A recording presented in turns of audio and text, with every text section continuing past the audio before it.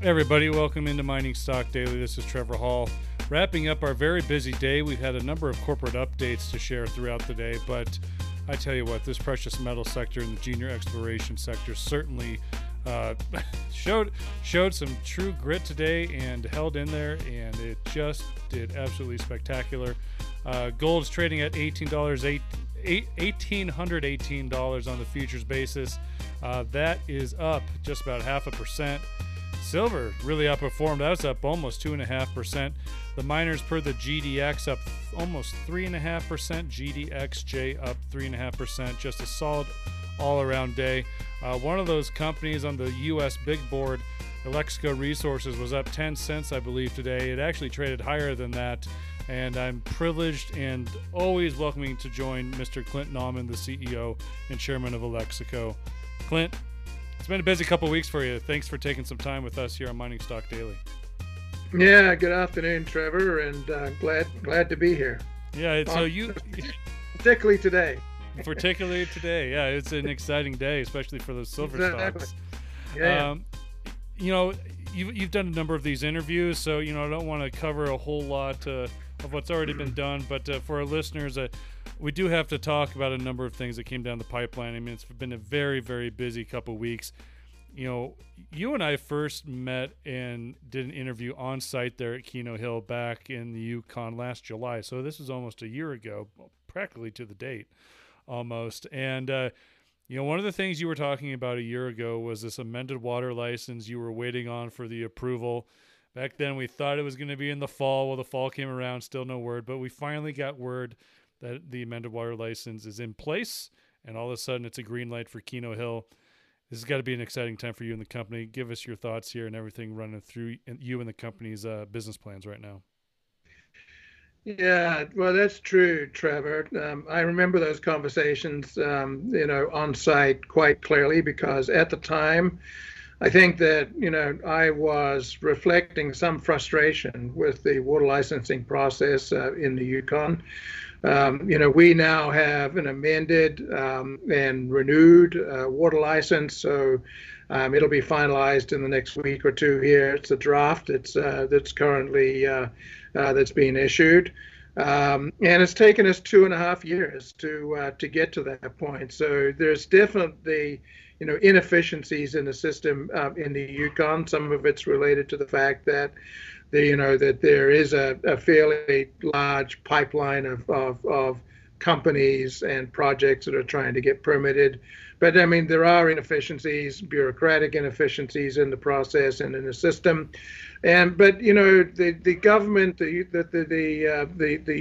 Yukon government, remains steadfast in its intent and in its anticipation that it's going to be able to, make this process much more efficient. So, yeah, we're happy to have the license. It's the last hurdle that we had to get over.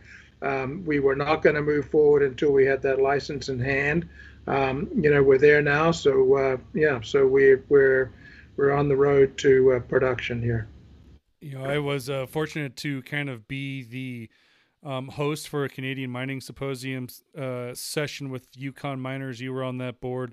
And then the vice premier of the Yukon was also on that panel as well.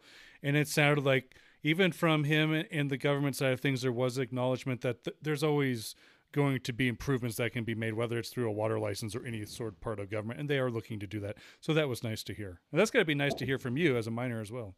Yeah, no, exactly right. And we're working in a brownfields district, at the end of the day. So, and this district has been environmentally assessed and has been licensed and authorized, in various, manners over the years. So there's nothing new. I don't think there's any, compromise. There's certainly no compromise on the environmental side.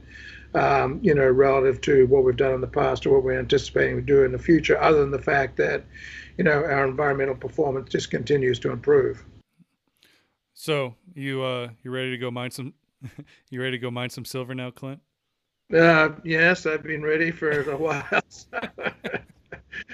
But as I tell our own employees, we worked very hard here for the last the last couple of years to get us to this point, and now we've worked hard for a couple of years. We've gotten to the point where now the hard work starts, right? So for us, yeah, no question, it's all about execution. So that's what we're focused on. Well, you got me a little excited before the announcement of the water license, because I did notice that all of a sudden on your website there was quite a plethora of job openings for Alexco Resources. And, you know, it was one of those things like, well, why would you go and hire a bunch of people if this thing really wasn't going to get greenlit? So that was good to see.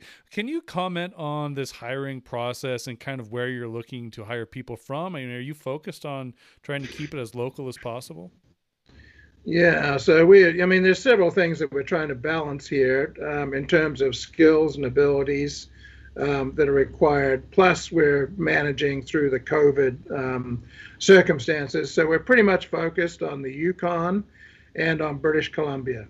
And we are, you know, we're having, you know, as you noticed, we did sort of, you know, we did sort of prepare for this, you know, phase of our scale up a little early. And the response that we've gotten to our recruiting efforts has generally been pretty good. And at this point, it does not seem to be, you know, an issue or an impediment to moving forward on the timescale, the timeline that we originally anticipated. But yes, we're trying to keep it local. BC, the Yukon, because they've opened that border, people can move backwards and forwards without having to quarantine as of July the 1st. That's certainly our priority. Plus, you know, we do not want to get back into this whole process of flying people from, you know, the furthest points in North America to work if we can avoid that. We'd much rather keep it local. Yeah, absolutely. So this water license, it is important to note that it's an amended water license. This isn't a brand new water license. Exactly. Yeah, exactly. Well, it's renewed. It's renewed for the next 15 years, and it's amended because we added the Birmingham deposit to the existing license. Okay. Now, from what I understand, and please correct me if I'm wrong, if you add any additions to the mill, you will have to amend that water license once again. Is that true? That's correct. And so we're, you know, that mill is licensed for and designed for 400 tons a day. And we have a plan that would anticipate that throughput would move up, but not until year 3, you know, in that sort of scenario. And so, yes, having got this license, we will be looking now to go back in for capacity expansion, you know, relative to the mill, for sure. Okay. Well, that just kind of segues into my next question. That really is adding more resources to the Keno Hill project. Where are those resources going to come from? Is it typically going to be this Birmingham deposit that showed excellent grades a few months ago? Yeah, I mean, right off the top, that would appear to be the most you know, that would appear to be the most obvious place to be looking for additional resource. Excuse me. The point to remember at Birmingham is that you know, the deposit itself is, in all categories, is about 40 million ounces of silver, and you know, the great majority of those are indicated, but only a small, you know, 12 million odd are in the reserve, currently anticipated, you know, to be mined in the mine plan. In putting together the entire mine plan for Keno Hill, we focused on manageable capital and, you know, de-risking the project up front and returning, you know, material you know, benefits to the shareholders and to the company. So the way we did that was we started off with a fairly large resource and reserve, and we continued to move up the cutoff grades that we were using to see where we got to a project that was relatively low capital, high return, something we could move to production relatively quickly, but also something that had, you know, a lot of upside in terms of capacity expansion.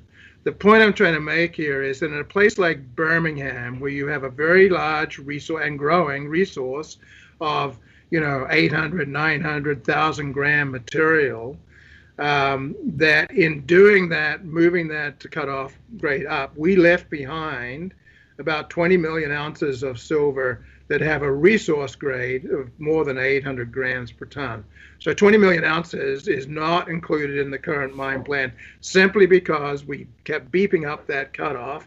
And it also plays into another important point, which is de-risking the first couple of years of this project, which is where the renegotiated agreement with Wheaton Precious Metals comes in executing this mine plan.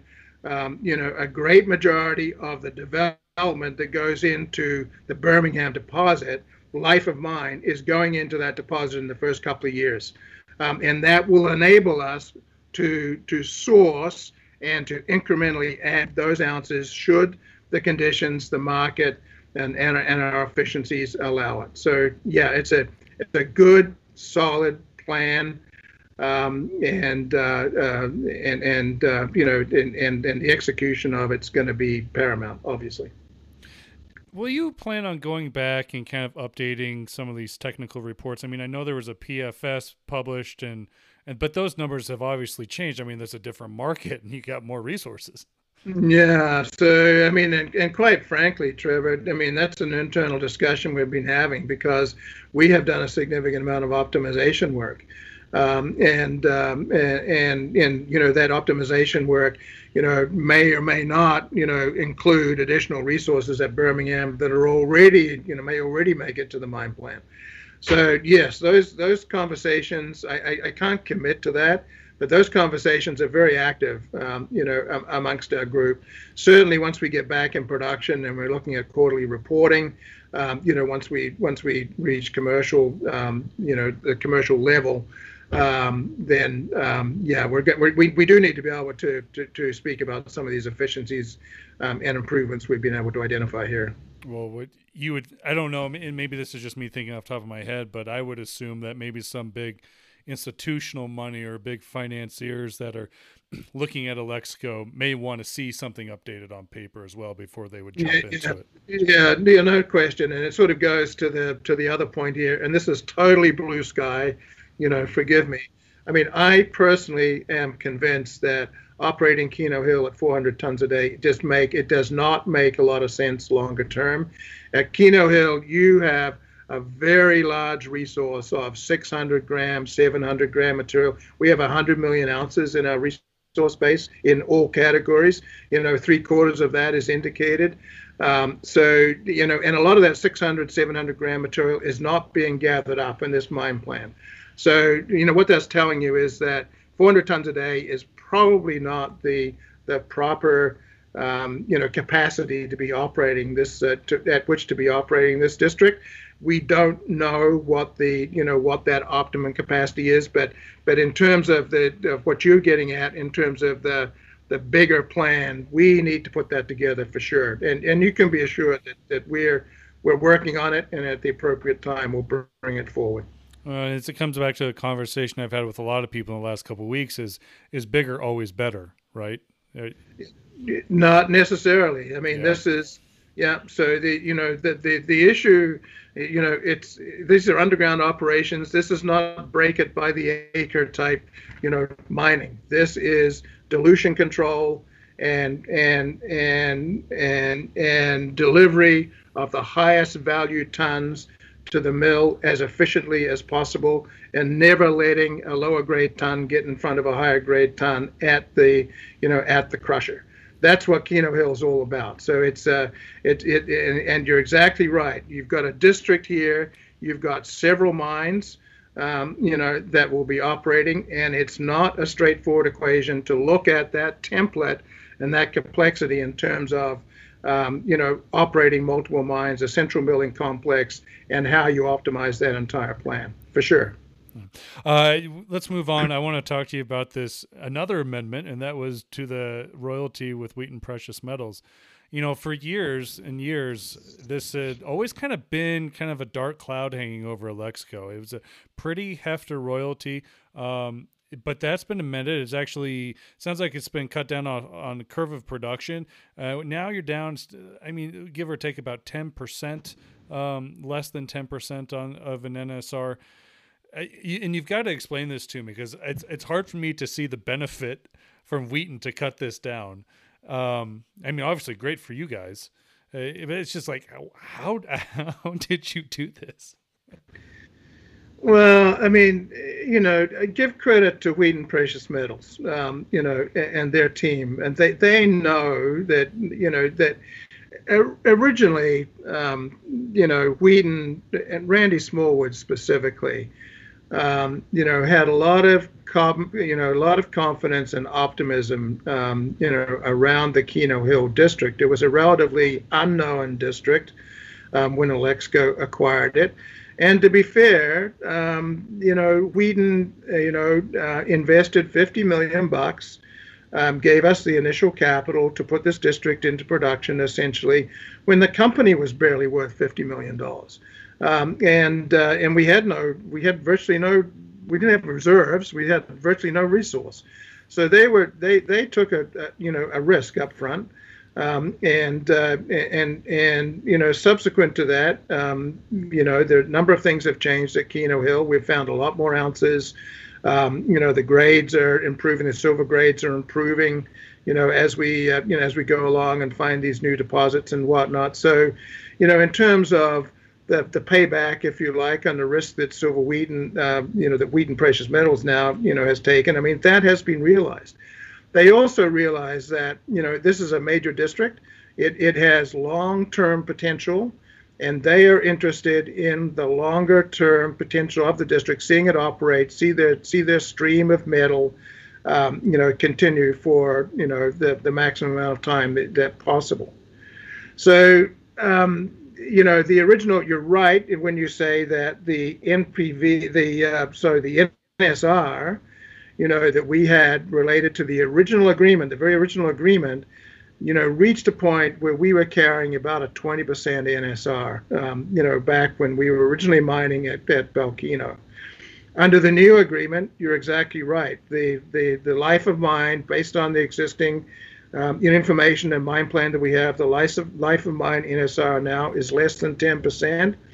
And in fact, in the first couple of years, going back to my point previously about the development work that we're going to do at the front end so we can incrementally access these additional ounces. The NSR on the front end of this mine plan is in the 7 to 8% range. So yes, it is a huge step forward. And our hats are off to Wheaton, to the team at Wheaton Precious Metals, and helping us to get to where we're at here. So yeah, and the other thing is that, under the original agreement, just to bring it down to real numbers here, we're going to be producing about 4 million ounces of silver per year, and 78% of our revenues driven by silver. So we're about as close as you can come to a pure silver player. That 25% of that silver is still going to be streamed to Silver Wheaton, but under the original agreement, in a $17, $18 silver market, they would have been paying us maybe $6, $7 an ounce for that silver. Under this new agreement, in the first couple of years, they're paying us close to $12. So it's about a $5 per ounce benefit for that portion of the silver that's streamed to Silver Wheaton. So yes, it's all part of this de-risking program. It's mitigated, hopefully that perception that that this is a major impediment to the future of Keno Hill. I think that is entirely offset by this new arrangement. I don't want to keep you too long. We're running out of time here, Clint, but I do want to ask you about your environmental service.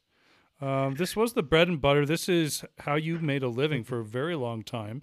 You have a name. Alexco Environmental Services has a name throughout the Yukon for doing just excellent work. You have sold that business, but you're still keeping it for the Keno Hill stuff, right?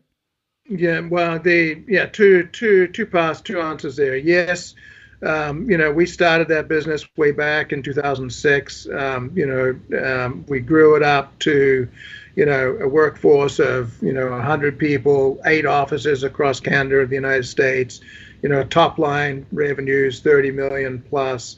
And it was becoming, a bigger and bigger part of the administrative effort, of the company.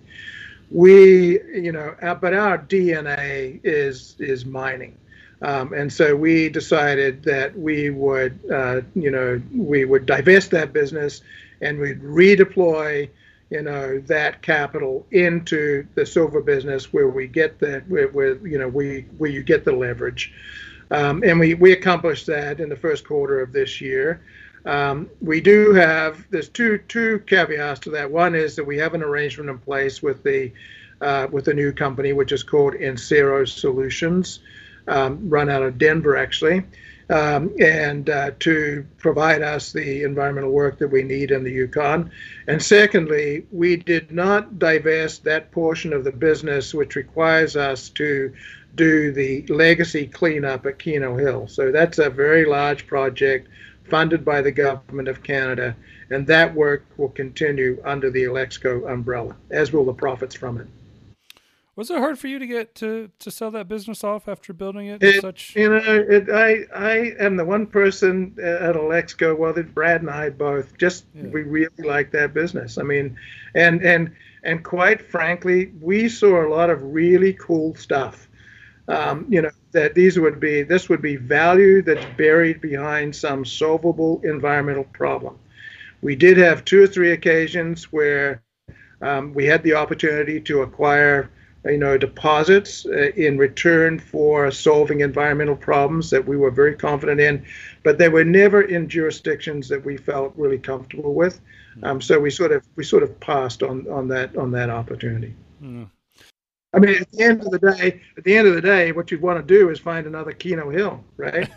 Keno Hill was originally a $40 million problem on the taxpayers' books in Canada. Yeah. And the relationship we have now with Canada is one that solves that problem and offsets the taxpayer liability. I just can't imagine building something up to a $30 million business and all that blood, sweat, and tears, and then letting it go to do something risky and like mining, right? It's a DNA thing.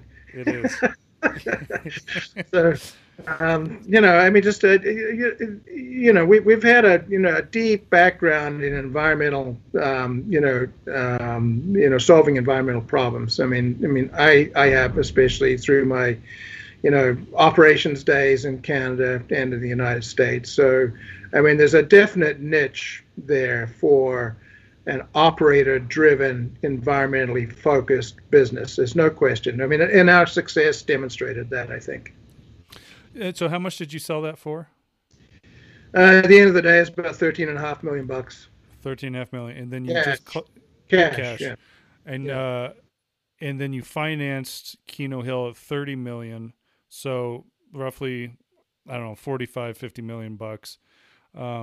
What do you need now as far as capital to continue to move forward into construction and get this thing going, or is that it? Are you set to go?